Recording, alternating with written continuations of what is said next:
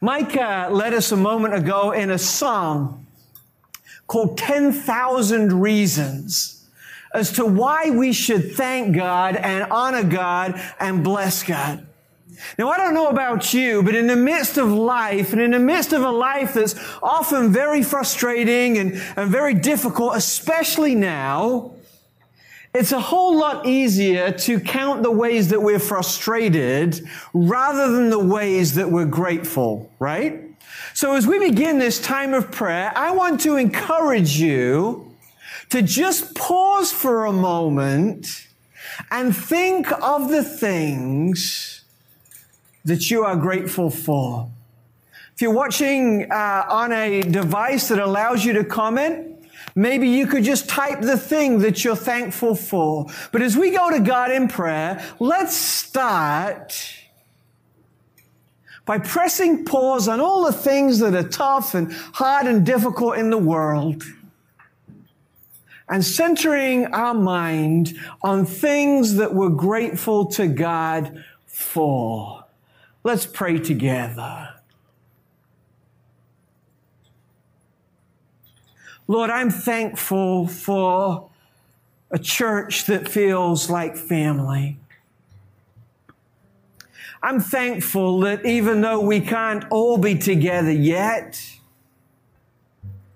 that you've given us this crazy technology to keep us connected. I thank you that in moments of struggle, you're right with us. I thank you for how you've provided for us, for how you take care of us, for how you work all things together according to your riches and glory.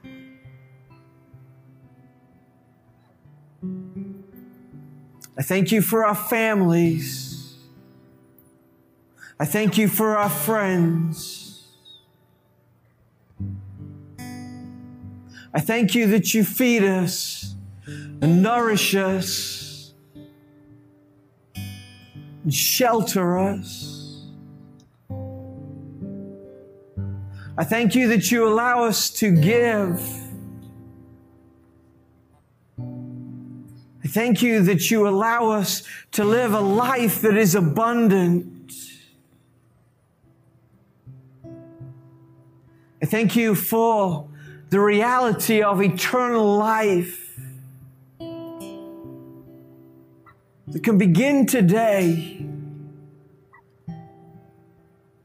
I thank you for Jesus, for His life, for His ministry, for His teaching. I thank you for the cross, that symbol of pain and suffering. Thank you for a very real death that offers to us a very real life. I thank you, Jesus, that you rule and reign even today.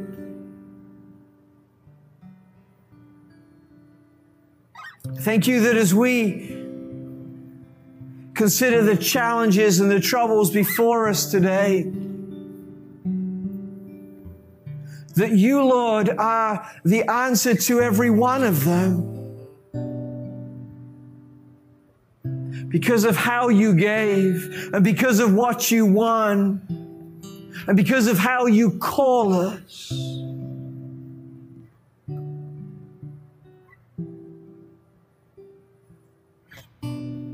Jesus, we're so thankful. 10,000 reasons seems too low a number to calculate all that you've done and all that you've given and all that you've provided for us. Lord, we say thank you. Even though it's tough, we thank you. Even though things are hard, we thank you. Even though things are uncertain, we thank you.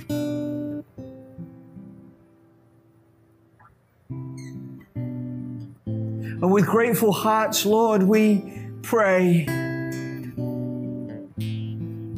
We pray for this world. We pray for our community. We pray for our nation. We pray for those places of brokenness, of tension, of injustice. We ask, Lord, that you would right wrongs, that you would heal hurts, that you would fix problems.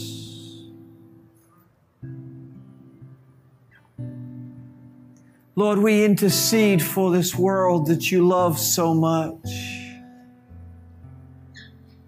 We're grateful for all that you've given.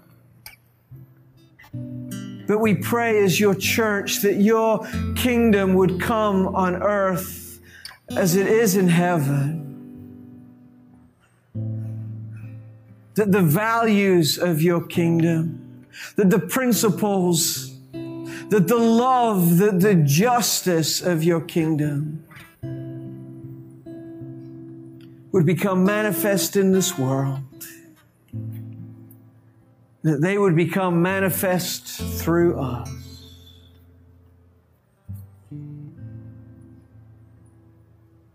Lord Jesus, as we spend a few moments in your word, and as we open these pages, we pray, Lord Jesus, that you would open our hearts and that you would speak to us and that you would encourage us. And that in this divided world, you would give us the privilege of reconciling people to you. And we ask and we pray in Jesus' name. Amen and amen. Well, if you have your Bible with you today, I would invite you to turn to 2 Corinthians chapter 5. This great classic passage of Scripture that concludes our series on what it means to be bridge builders. If you want to pull out your phone and follow along there, open the YouVersion app. Go to Church Together, and you'll find not only the scriptures, but also the sermon notes and also some additional quotes as well. 2 Corinthians 5, verses 11 to 19, offers for us instruction as to how we are to fulfill the works and the purposes of God in this world. In it, Paul gives us a direct commission that we must go and do that very thing that we've been talking about for the last few weeks. We must be bridge builders. We must be ministers of reconciliation. Over the past few weeks, we've talked about what it means to be a bridge builder. Well, we've talked about how we need to have the humility to do so. Well, we've talked about how we must embrace and receive forgiveness and repentance, how we must serve, how we must fulfill our purpose, as Brian talked about last week. But you'll notice, though, that much of the bridge building work that we've spoken about is under the surface. It's not about them and connecting with them. It's about allowing and inviting God to work in our hearts. It's almost like this work of reconciliation is like an iceberg, right? Where we only see the tip, but the real work, first of all, happens in us beneath the surface. But what Paul is talking about here in 2 Corinthians is this tip of the iceberg. That we've done the hard work of seeking forgiveness, of repenting, of humbling ourselves, of crying out to God in prayer. But having done that, we are commissioned to go and be ministers of reconciliation. And that's what I want to talk about today. What does it mean to be a minister of reconciliation? How do we pick up this mantle? How do we pursue and fulfill this great calling that God has given us in this divided world to be bridge builders? Let me provide a little context. Before Paul talks about this, he's talking about what's on the line, what's at stake as to why it is so important that we are bridge builders. He talks about how our world is groaning because things aren't as they should be. You know, honestly, the reason we've done this series, the reason we're here is because our world is groaning and we're looking for some hope. He talks about how this world is but a temporary dwelling for us.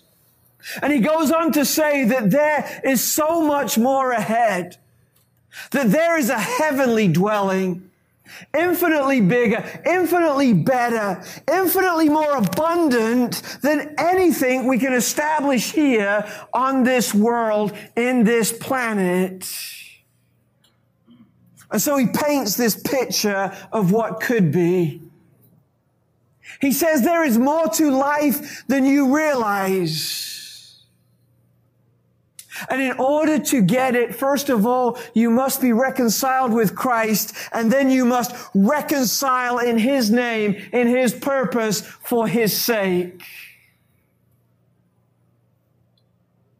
Starting at verse 11, the Apostle Paul says, therefore, in light of eternity, since we know what it is to fear the Lord, we try to persuade people. What we are is plain to God, and I hope it is plain to your conscience as well. We're not commending ourselves again to you, or giving you the opportunity to be proud of us, so that you may have a reply for those who take pride in outward appearance rather than the heart. For if, as some say, we are out of our mind, it is for God. If we're in our right mind, that's just for you. For the love of Christ compels us. Since we have reached this conclusion, if one died for all, then all died. And He died for all, so that those who live should no longer live for themselves, but for the one who died for them and was raised. If we're to be ministers of reconciliation in this world, the first thing that we must understand is that we are compelled by Christ to make a difference in this world. I put it to you that many problems that our nation and our world are facing right now is because the church has done a poor job of being the church. We do not realize, due to so many of the problems our world is experiencing, that Jesus is the answer. That God has entrusted to us as the church the medicine, the vaccine for the sickness that's infecting and causing the sin in our world. We are compelled to make a difference. We are compelled to reconcile because in Jesus we have the answer. Paul says we know what it is to fear God. We know that one day we will stand before God and He will take account of how we've lived. Paul knows that without grace from God, without the mercy from God, without the free gift from God, there's a lot to fear. And so he says, because of all that Jesus has done for me, I have a responsibility to persuade people to follow Him. We have a responsibility to persuade people to follow Him. Unfortunately, when we hear the word persuade, which was a term that was deeply revered in this culture, in this context, today we hear the word manipulate. And one of the failings of the church, perhaps, over the last few years is that rather than try and compel people to follow Christ, we've tried to manipulate them to follow Christ. But Paul says here, as I am feeling compelled, as I'm trying to persuade people, I'm not trying to manipulate because my heart is pure. Well, what he says here is that my heart is pure before God, and I hope that my heart is pure before you. I hope that when you look at me, you don't see in me any manipulation, any political bias, any selfish agenda, any self-righteousness that's going to make things worse rather than better. Paul says, I know what God has done for me. And because of that, because it's so good, I want to persuade you, but I don't want to manipulate you. That's not part of who I am because my heart is pure. It's plain to God. And I hope it's plain to you.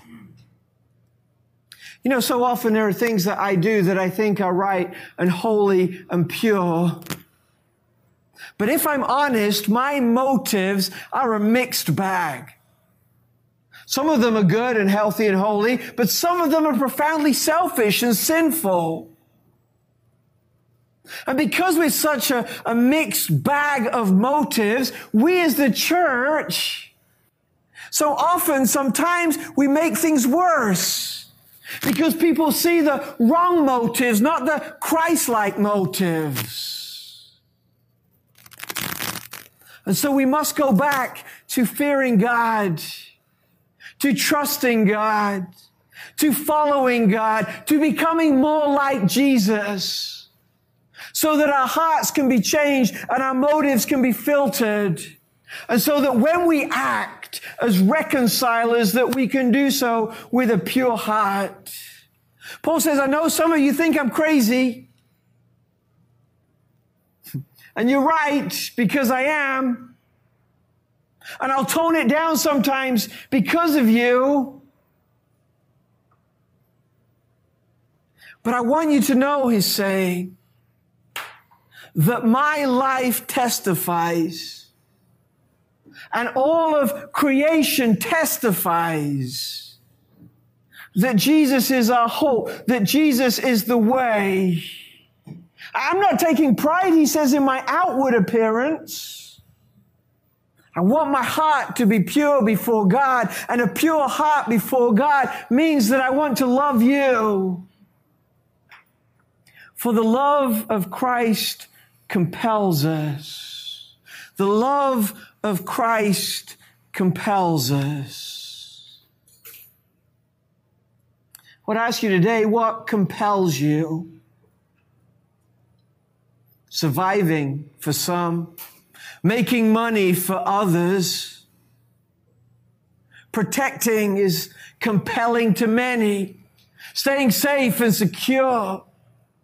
But Paul says there's something bigger to be owned by. And that has nothing to do with yourself. That has to be by the love of God revealed in Christ Jesus. Because he died, and he died for all. And he rose for all. And we must live that risen life for those who are with us. The work of bridge building is hard. The work of reconciliation is hard. If we're doing it for any motive other than to be compelled by Christ, we're not going to get where we need to go. We are bridge builders, ministers of reconciliation, because we're compelled by Christ to make a difference. When issues of injustice come, we can't run away. When wrong and sin and unrighteousness happens before us, we must speak. But secondly, we must speak clearly. First of all, we must be compelled. We got to engage, but then when we engage, we must do so clearly. We must be clear on what the message is.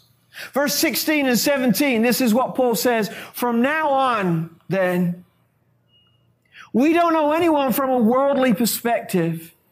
Even if we used to know Christ from a worldly perspective, yet now we no longer know him this way. Therefore, if anyone is in Christ, he is a new creation.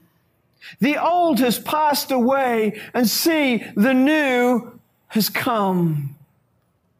We must be compelled towards reconciliation. We must be clear on what reconciliation looks like. And Paul is saying that a life of reconciliation looks like the life that Jesus lived. One who loved all, who welcomed all, who cared for all, who died for all. We must look at Jesus as our Savior and as our friend and as our Lord. Paul says, so often, so many people look at Jesus just from a worldly perspective. And he says, I used to do that. And in fact, even though I saw Jesus from a worldly perspective, he was so impressive from that perspective that I became jealous and wanted to kill him. But now I'm seeing Jesus differently. I'm seeing him from the perspective as a friend, of a Savior. I don't see Jesus just as some historical figure. I don't see Jesus as some nice man who gives warm platitudes. I see Jesus as the Savior, as the connector, as the bridge between humankind and humankind, but also, more importantly, between mankind and God. And when we see Jesus that way, everything in us and everything about us changes. We become new creatures. Our old way, our old life has gone. We must keep destroying that, realizing that Jesus has destroyed it. We must be clear that as bridge builders, our hope, our trust is in Christ. And that the goal of bridge building is not some nice kumbaya meeting, but that the goal of bridge building is to allow people to come to know Jesus, because Jesus is our hope. Paul says if you want to be a reconciler, you must be compelled that Jesus is the only way. If you want to be a reconciler, you must be clear that he is the Lord and the Savior and wants to make new creatures, new people out of us. That he longs to transform us. That he longs to change us into his image. We are compelled. We must be clear. And then we must go as connectors. The kingdom of God transmits through the relational connections that we make. Paul says, verse 18, everything is from God, who has reconciled us to himself through Christ and has given us the ministry of reconciliation.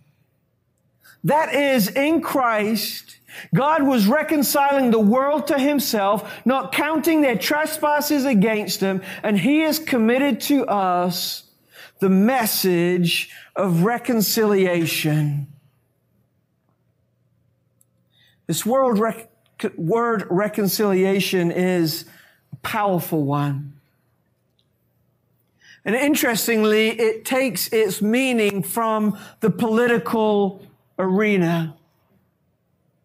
It means to remove enmity between two aggravated parties. It means to change thoroughly. So often we think that reconciliation is about agreeing to disagree. So often we think that reconciliation is about learning to get along. Paul offers a different picture that comes when Christ in me connects with Christ in you and the kingdom of God is established. He's saying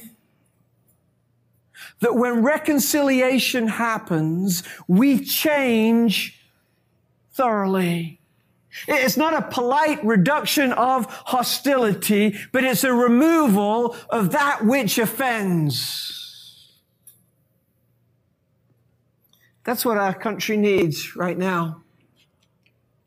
We need to do more than figure out how to just get along, although that will be a good start. We need to figure out how we can really connect, how we can really listen, how we can really understand. Because as Paul says, he's committed to us the ministry of reconciliation. And when he talks about us, he's actually talking about us. Those who've been connected and reconciled to Christ. It is our responsibility to love this world to health and healing and relationship with Jesus. One of the things that's concerning me right now is everybody is looking to politics to fix our problem. Let me tell you, politics is not going to do it. Regardless of what happens on November 3rd, we're not going to be fully healed on November 4th. Politics is not the solution. Many say, oh, if only we could get smarter. And that's a good and godly thing, and we must pursue wisdom as best we can, but that alone isn't. The ones who are going to bring reconciliation are us. Because Jesus has bridged that gap between us and God. It's our role now to build the bridge between one another through Christ. He is committed to us. He has given to us the message of reconciliation. Reconciliation only happens when the heart changes, and it's only Jesus that can change the heart. The church owes it to the world to keep spreading the gospel, because the gospel of Jesus is our only hope. We are compelled. We must be clear. We must connect. Because when all is said and done, this is what we've been called to. Therefore, Paul says, we are ambassadors for Christ. God is making his appeal through us. We plead on Christ's behalf, be reconciled to God. He made him who did not know sin to be sin for us, so that in him we might become the righteousness of God. We are compelled, we must be clear, we must connect, because that is what we are called to do as ambassadors of Jesus. Corinth knew all about ambassadors. There was a lot of people traveling through. It was a pretty divided city. And Rome would often need to send ambassadors to Corinth to keep the peace. In fact, the Jews, the folks in Corinth had kind of divided themselves into two groups. There was the senatorial groups. These were people who didn't really like Rome, but they were going to keep the peace. And then there were these imperial groups who at every opportunity would rebel and would fight and would try to overthrow the Romans.